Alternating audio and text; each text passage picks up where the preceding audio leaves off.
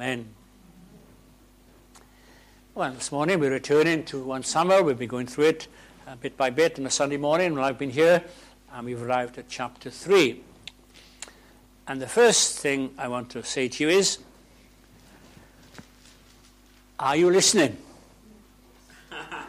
Are you listening?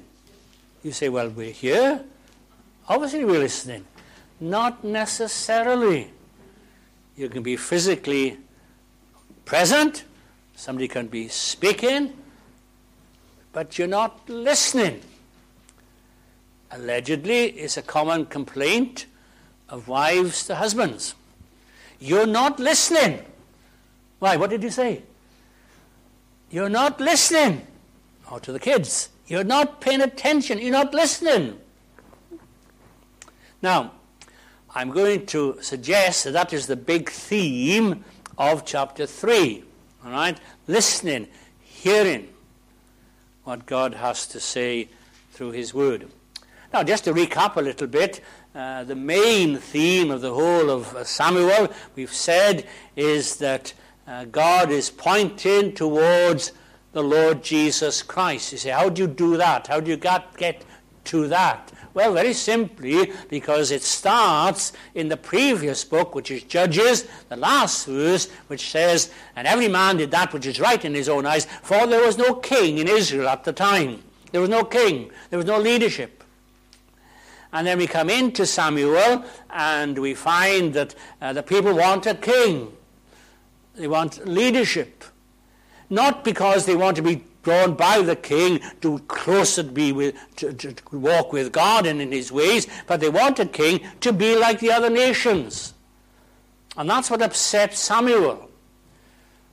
It wasn't the fact that they should have a king. That was mentioned back in Deuteronomy. That was okay for Israel to have a king. But what concerned Samuel was they didn't want God's leadership.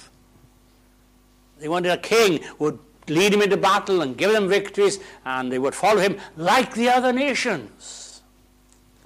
And God said, well, don't worry about it. All right, I'll give him a king. That's what they want, I'll give him a king. And of course God gave Saul, and sadly he was a failure. But then God gives him another king, a man after his own heart, David, great King David. And we read about him in 1 Samuel and 2 Samuel. And yet, sadly, we have to say this. As great as David was, and he was a godly man, and he did great things, he failed. He did fail. He sinned. And what God is doing through Samuel 1 and 2 is saying, there is a king coming who is a great king, greater than David, greater than Solomon, King of kings, Lord of lords, who will not fail, who will not sin, who will lead his people to victory and glory. King Jesus. So that's the big theme of 1 and 2 Samuel. Now I'm going to suggest this morning that the theme of chapter 3 is hearing, is listening. And if you think about it, there are lots of little things that kind of underline this. The very fact that Samuel's name means God hears, or God is listening. Right? Sam and El, you know the El there's God. Sam or Sham or Shama is listening. If you know your Hebrew, you will know that Jewish folk start the day by singing or saying the Shema. And the Shema is from the Old Testament, hear, O Israel, the Lord thy God is one God. Thou shalt worship the Lord thy God, and him only, and so forth. And the Shema means listen. So it's about listening. And I find it interesting, right, as you go through the books of, just a few examples, as you go through the book of Samuel, there's some sad listenings.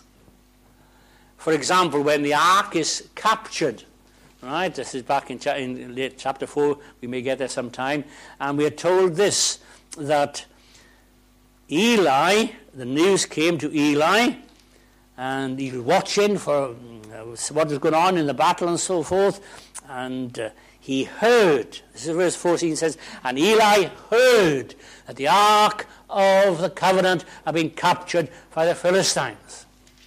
And you know, he was old and he was heavy and he fell off his chair and died. His daughter-in-law, she heard what had happened. And she died in pregnancy.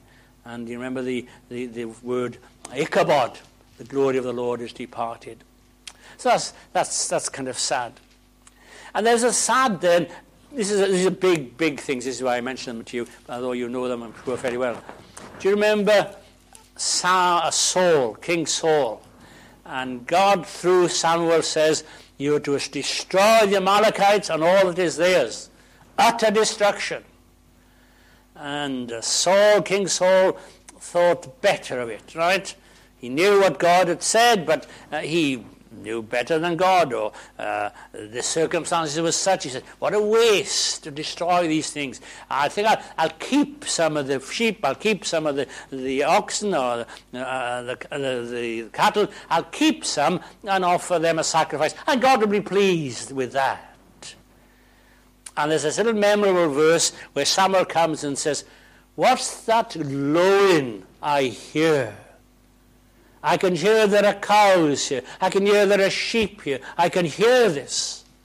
Says Saul, I thought I was doing God a favor. And Samuel says those immortal words, to obey is better than sacrifice. I shouldn't be hearing this. It's not what I want to hear. I want to hear silence. And you've gone your own way and disobeyed. And then one final little example of hearing is from David. One of the stories we love in Samuel is David and Goliath. And you know it so well, I hardly need to mention it to you. But you know, they arranged the armies of the Philistines, the armies of Israel, and this giant Goliath, he's about 9 foot or something, he comes and he issues this challenge to Israel. You know, anybody want to come and fight, you fight man to man, as it were, and whoever wins, then that side will be the victors, and the rest of us will be slaves. Oh, you know, have I got any takers? And everybody is terrified of him. And then David, he leaves the sheep with the sheep of his father with a keeper, and he off to take some little snack, a bit of cheddar cheese to his brothers, and he's there, and who should come along but Goliath? And he issues the same challenge as previously. And we're told, I'll read it to you exactly so I don't get it wrong, this is what we're told. And as he talked, David, there came up the champion, the Philistine of Gath, Goliath by name, out of the armies of Philistines, and spoke according to the same words, i.e., who's there. And David heard them. He's there, and he hears. And his response is totally different to the response of his brothers and of the armies. He's not trembling. He's not afraid. He says, how dare this uncircumcised Philistines curse the armies of the living God? He sees in the situation that the big thing, the main thing, is the glory of Yahweh. And that's what this man is doing. He's defiling the armies of Yahweh. How dare he? I'll sort him out. And so he did. Now, back to the context. Hearing is so important. Well, let's look at the context of chapter 3. I need to explain 1 or 2 words to you, I think. I read, this is out of the AV here, I read, and the word of the Lord was precious in those days. Now, the word precious has several meanings. It can be precious as in very expensive. Today we would say gold and silver are precious. We could talk about someone, a loved one, who is precious, very dear to us. But the meaning of precious in this context is rare. It's Samuel, the writer of Samuel is not saying the word of God was precious as in everybody loved it. He's not saying that, rather the contrary to that. He's saying that the word of God was rare. It was very rare. And it was confirmed by that, but the next phrase, there was no open vision. Nobody was talking about the word of the Lord. There was no prophet. There was no man of God declaring to the people the very word of God. It was rare. And this has got a margin here, and it says, alternate reading, rare. It was very rare. How sad is that? In a land where God had given his word to his people, there was no one to proclaim it. It was rare. And we're approaching those days, in the UK.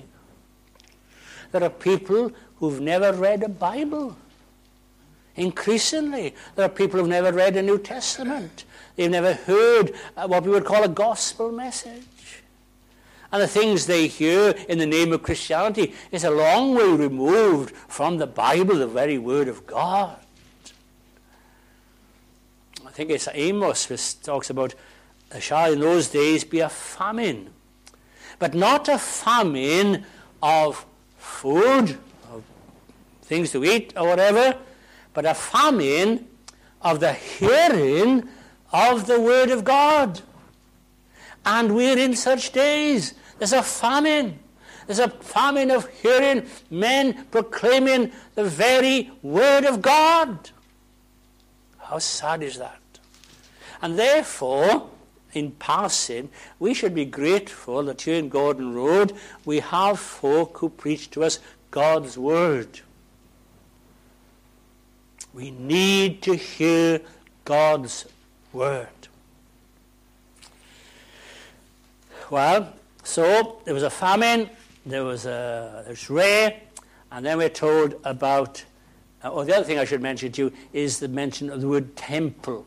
This is not the temple as was built by Solomon. Obviously, that comes later on, right? This is the tabernacle.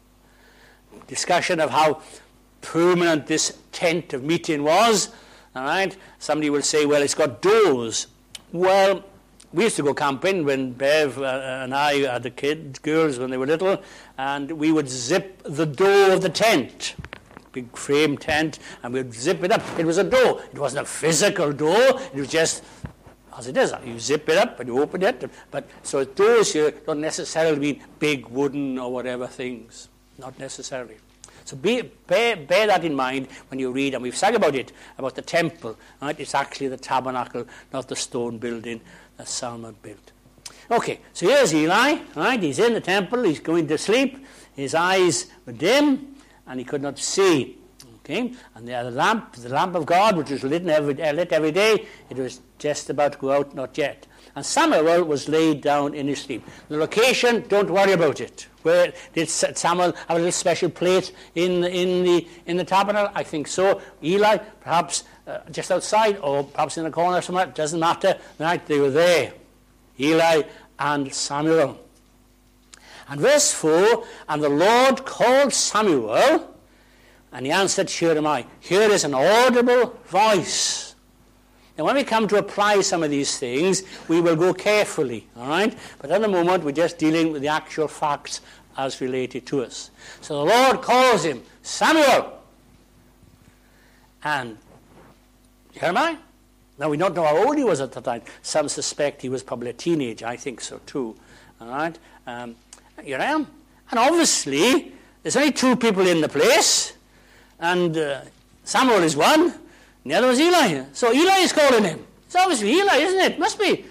Here I am. So he goes up to Eli, and here I am. You called me. No, I didn't. Oh. Now Samuel knows somebody has called him. And it must be Eli, but Eli said he didn't. So, poor lad, I wonder, you think, am I dreaming? I don't know if you've ever dreamt things like that, where somebody appears to be calling you. And anyway, okay, goes back, said, go back. Comes again. The Lord said, Samuel. And Samuel went to Eli. You did call me. No, I didn't. Go sleep. Now, poor old Samuel. You've got to feel for the lad, haven't you? Am I going a bit kind of funny here? Yeah. Right. So the third time, The Lord called Samuel again, the third time. Now, one thing I love about the Lord, he's very gracious. He's very gracious and he's very patient. I confess I have trouble with both on occasions. If you don't hear me the first time, then look out. All right? I've called you once. I've called you soon. Now come on. It's time to come in for dinner. I was very late to come in for dinner, but I was called. So the third time, Eli has now, there's something going on here.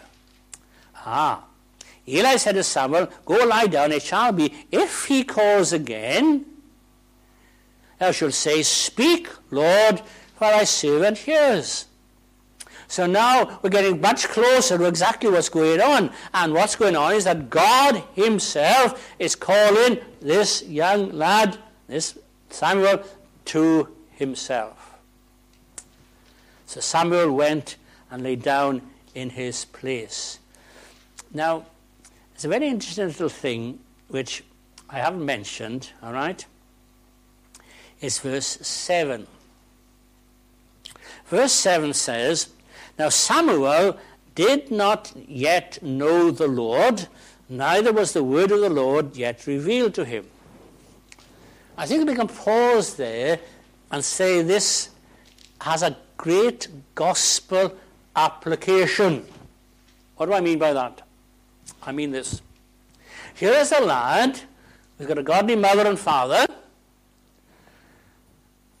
He's in the house of God. He's been dedicated to serve the Lord. He's in the house of God. He is, shall we say, in his teens. He is hearing what's going on. He's got some understanding of what's happening in there. He knows about God. He knows about Jehovah, Yahweh. He knows about the covenants. He knows about the history of Israel thus far. He knows a great deal for a young teenager. He knows a lot about God, but he does not know God. He does not know God personally. He knows there's the Word of God, but he has no personal understanding of it. And as I thought about this, I thought, wow, you imagine how many people are in a building such as ours this morning, small little chapel, smaller perhaps, little mission perhaps, a bigger church, a cathedral, however many there may be 6, there may be 60, there may be 6,000. They're in a building, they're in the house of the Lord, they know about God, but they do not know God personally. They do not know the Word of God personally to them. How sad is that? But I suspect it's very common in many churches, and it may be true of us here in Gordon Road. You know about God. There's nobody here this morning who doesn't know about God. How much knowledge you have will depend. You may have been brought up in a Christian home, and you always went to church, or study school, young people, and then to the church itself. And you've always been in church, and you've heard hundreds and thousands of sermons, and sing hymns, and all the rest of it. But you've never personally come to a saving knowledge of the Lord Jesus Christ. You've never ever thought, I know about God, but I don't really know him. I have no relationship with him. I know about Jesus, but I don't know him as my Savior. Now, you know the facts. You can't have been coming to Gordon Road for more than a few weeks, and some of you have been lots of weeks and lots of years, right, without hearing the facts about Jesus. You've heard them. You've heard about Jesus, his birth, his life, his death, his resurrection, his ascension, and possibly his coming again. You've heard these things, but they've never meant anything personally to you. You've never stopped and said, if this is true, and as I'm sure it is, if this is true, then I should ask this Jesus to be my Saviour? Now, is that too basic? Is that too basic for you? I don't think it is. I think it's necessary that we remind ourselves that you can know about God, you can know about the Lord Jesus, but never actually know him personally. My dear late wife, Bev, knew a great deal about the royal family. She knew the grandchildren and the nieces and nephews and everybody who was married to everyone else. She knew a lot of things, but as far as I know, she never met the Queen. The nearest she got to meeting the Queen was when the Queen opened the Royal Mint in Llantrisant, where we lived, and she took our daughter, our firstborn, Sarah, in the pram, and she wheeled the pram down the hill to the Royal Mint, and there with thousands of others, she saw the Queen. But as far as I know, she never got close, and as far as I know, the Queen never said, "Can I have a look at your baby?" "Oh, she's pretty." Well, she was like a dad. As far as I know. She knew about her, but never knew personally. I'm really stressing this morning. You can know all about the Lord Jesus, but not know him as Savior. You need to ask him to be your Savior, to save you, commit your heart into your life. Well, so at that time, Samuel didn't know the Lord, didn't know his word, hadn't been revealed to him. Well, finally, verse 10, and the Lord came and stood and called as at other times, Samuel, Samuel. He stresses it. Interesting. We won't go through it now, but very interesting. The doubles. Abram, Abram. All right? He calls, God speaks sometimes with this emphasis. Yes, it's you. It's you, Samuel, not another Samuel. It's you, Samuel. And it may be this morning God is speaking to you personally and not somebody else. Samuel, Samuel. And then Samuel said, speak, for your servant hears. He's obeying Eli's advice. And he says, speak. I'm all ears. I want you to hear what you have to say to me.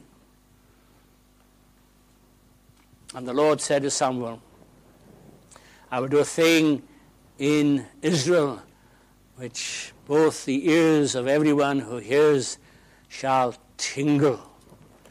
I heard a message on this, and the man said, why have we got a reference to both ears?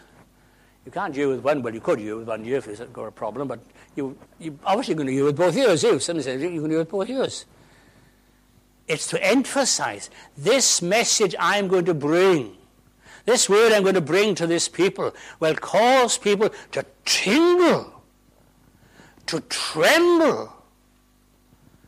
And there will be things that are said and done in later chapters that will cause people to tingle and to tremble. Dare I ask, have your ears ever tingled? Have your ears ever, have you trembled?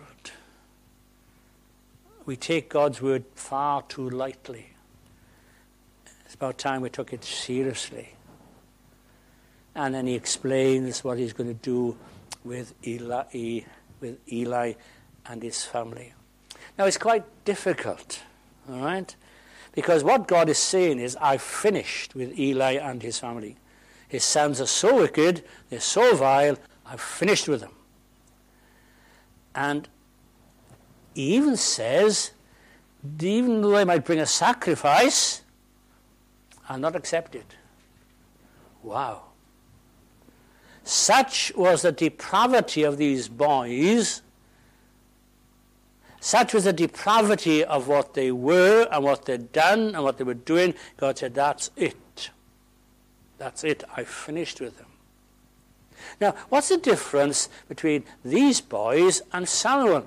They both did not know the Lord. But God had mercy upon Samuel, even though he was ignorant of him, because he went and asked. He yielded to God. He was obedient to what he heard. These boys rejected rejected the word of God, rejected. They deliberately went against God. And ultimately, if you keep rejecting the gospel, there's no answer. There's no answer. If you despise the letter to the Hebrews, there's a solemn little passage about despising the blood of the covenant, the blood of the Lord Jesus Christ. You can get to a stage where you despise it, and God says, that's it. That's it. Because there's no other way I can forgive sins but through the shedding of the blood of my Son at Calvary. And if you reject that, that's it. There's nothing else. There's no other way. There's no second opinion. Now, what we are careful of here is we're not saying that you can sin a sin which is so bad that God can't forgive you. God can forgive every single sin of every single person as he pleases. But it comes to a stage when someone says, I reject that. And God says, right, you reject it, live with the consequences, die with the consequences. Well, let's just bring a few applications then. This hearing I find very interesting in the New Testament. Now, I'm not going to go through every single reference, but do you remember the parable of the sower? Oh, yes, of course you remember that. Everybody remembers that. This stuff is so, you know this, you learned this in Sunday school, you don't need me to tell you, but I'm going to tell you anyway. Jesus talks about this little parable. It's a wonderful little parable, and you know it, the parable. The sower goes out to sow, all right, sow the seed, and the first bit of seed he sows goes on the pathway, all right, or the wayside, if you like. And we are told the fowls of the air came and devoured them. Flew down. As much as I love little birds and feathered friends, I don't like them pinching my seeds and pecking at my beans and cabbage and all the rest of it. All right? I just don't like that. Now, that's what Jesus said. Right? That's the parable. He goes on a few other things. And then he gives an interpretation of that. He said, you know, this seed is the word of God, the word of the kingdom. And when a man sows the seed and some falls on the wayside, this is what he says, he hears it, but doesn't understand it. And then comes the wicked one, the evil one, and catches that which he's heard and whisks it away. So it doesn't enter in. It doesn't enter into his heart, into his life. This seed in the wayside doesn't move into the ground. It's there on the top, as it were, and the birds come and pick it, and off they go. We can hear God's word on a meeting such as this before we're out of the doors, before we get into the car, and the enemy of our souls has taken it away, has snatched it, and we forget it. By the time we get home for dinner, somebody might say to you, what did the man preach about this morning? I don't know. I can't remember.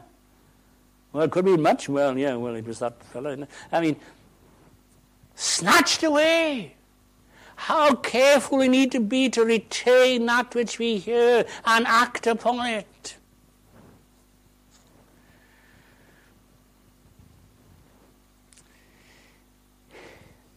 When Paul writes to the Romans, he talks about faith coming by hearing, and hearing by the word of God. You need to hear God's word. You need to believe it, to trust it, to commit yourself to it, and to the God who gave it. Now, somebody says, oh, that's fine, I agree with all you said, and so on. But to be honest, I do believe. I believe. I seek to live as best I can to God's glory and praise, and I do what I can, and so on. Well, let me tell you what James said. All right? Now, James, godly Jewish man, ultra-Orthodox, as we know, but obviously the Lord had revealed himself to him, and this is what he writes to believers. but be ye doers of the word, and not hearers only, deceiving your own selves. Have you got that? James is saying it's possible to hear God's word regularly. Every Sunday you hear it. But you don't do anything about it. It doesn't affect your heart. It doesn't affect your life. It doesn't affect your worship. It doesn't affect your praying. You hear it, but you don't do anything about it. I remember a man preaching years ago on something similar. And he said this, let me ask you something, talking to believers. What have you done or not done this past week that has been directly influenced by the Word of God? I don't know. In other words, what he was saying is this. During the week, you've read your Bible, presumably, or you've heard preaching, something's been said, something's been written, and you've looked at that and thought about it and then acted upon it, and it has changed something in your heart, in your life. So the word has had a direct application to you. I remember listening to that, I thought, wow, I can't think of anything that I've read, I've heard, has affected me this last week. And if I was honest, I'd probably go a month. Now, what does that say about us? Me included. What does it say about our coming to worship? We hear a sermon, we hear a message, oh, that's very good, but it doesn't affect us. How good is that? It's not good. It shouldn't be good. Now, bits of God in his graciousness and his providence can use bits of sermons and messages and bits of what we read to affect us in different ways. Let me just read the end of that passage in James. For if any man be a hearer of the word and not a doer, he's like a man beholding his natural face in a glass. That's presumably a mirror. And behold, for he beholds himself and goes his way and straightway forgets what manner of man he was. Can you do that? Look in the mirror. Yeah, he's a good-looking fella. Yeah, or not. Yeah. And then forget. No, you shouldn't do that. You can't do that. But whoever looks at the perfect law of liberty and continues therein, he not being a forgetful hearer, but a doer of the word, this man shall be blessed in his deed. So if the word of God actually governs our behavior, it will become evident. What we are doing is because God says we should do it in his word. If any man among you seems to be religious, that's us, I suppose, and bridles not his tongue, but deceives his own heart, this man's religion is vain. Now, hands up those who have total control of their tongues. I can't see any hands being raised, and this 1 year is not going up either. No, that's a simple thing, isn't it? God says in his word we should control our tongues, and we find it so hard. Pure religion and undefiled before God and the fatherless is to visit the fatherless and widows in their affliction, and to keep himself unspotted from the world. That's just one little thing.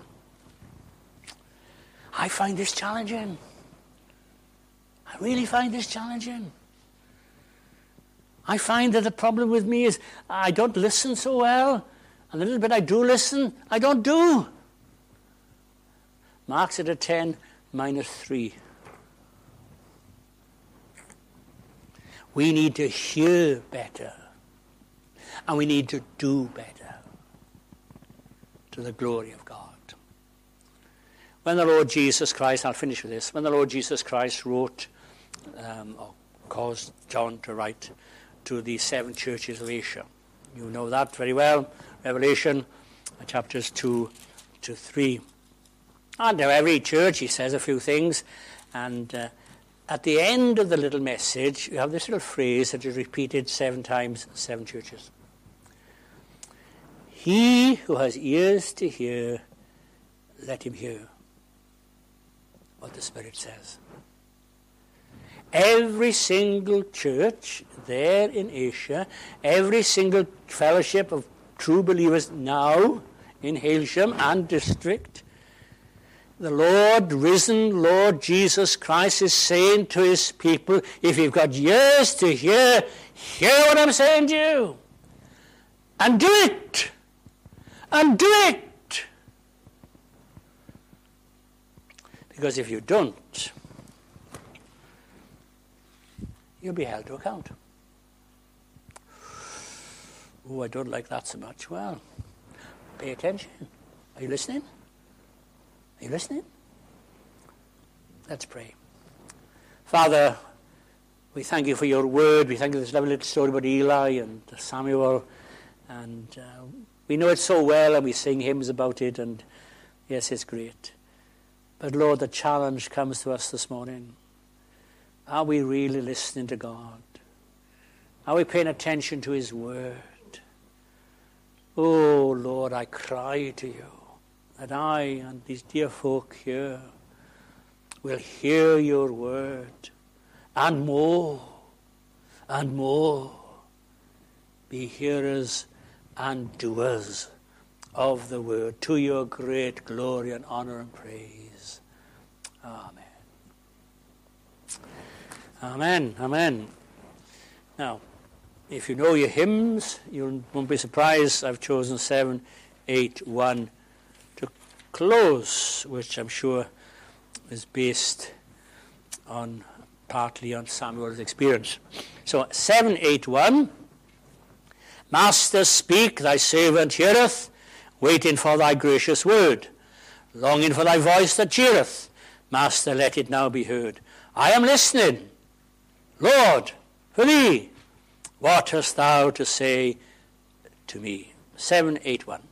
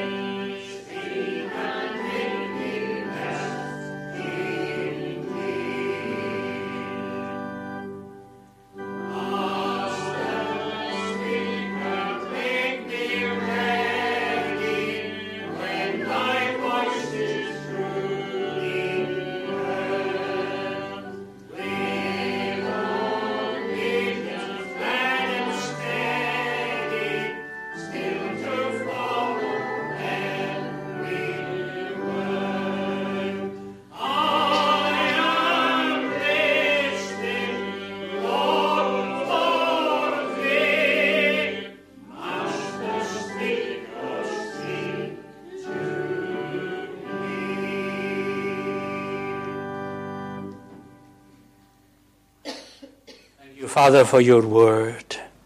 Help us to listen, but more, help us to do that which we hear, to apply it to our hearts and lives, to bring glory to our God and honor to our Savior by the power of the Holy Spirit. And now with the grace of the Lord Jesus Christ, and now God the Father, and the sweet fellowship of the Holy Spirit, rest and abide upon God's people here, now and everywhere, until we meet again and then forevermore. Amen.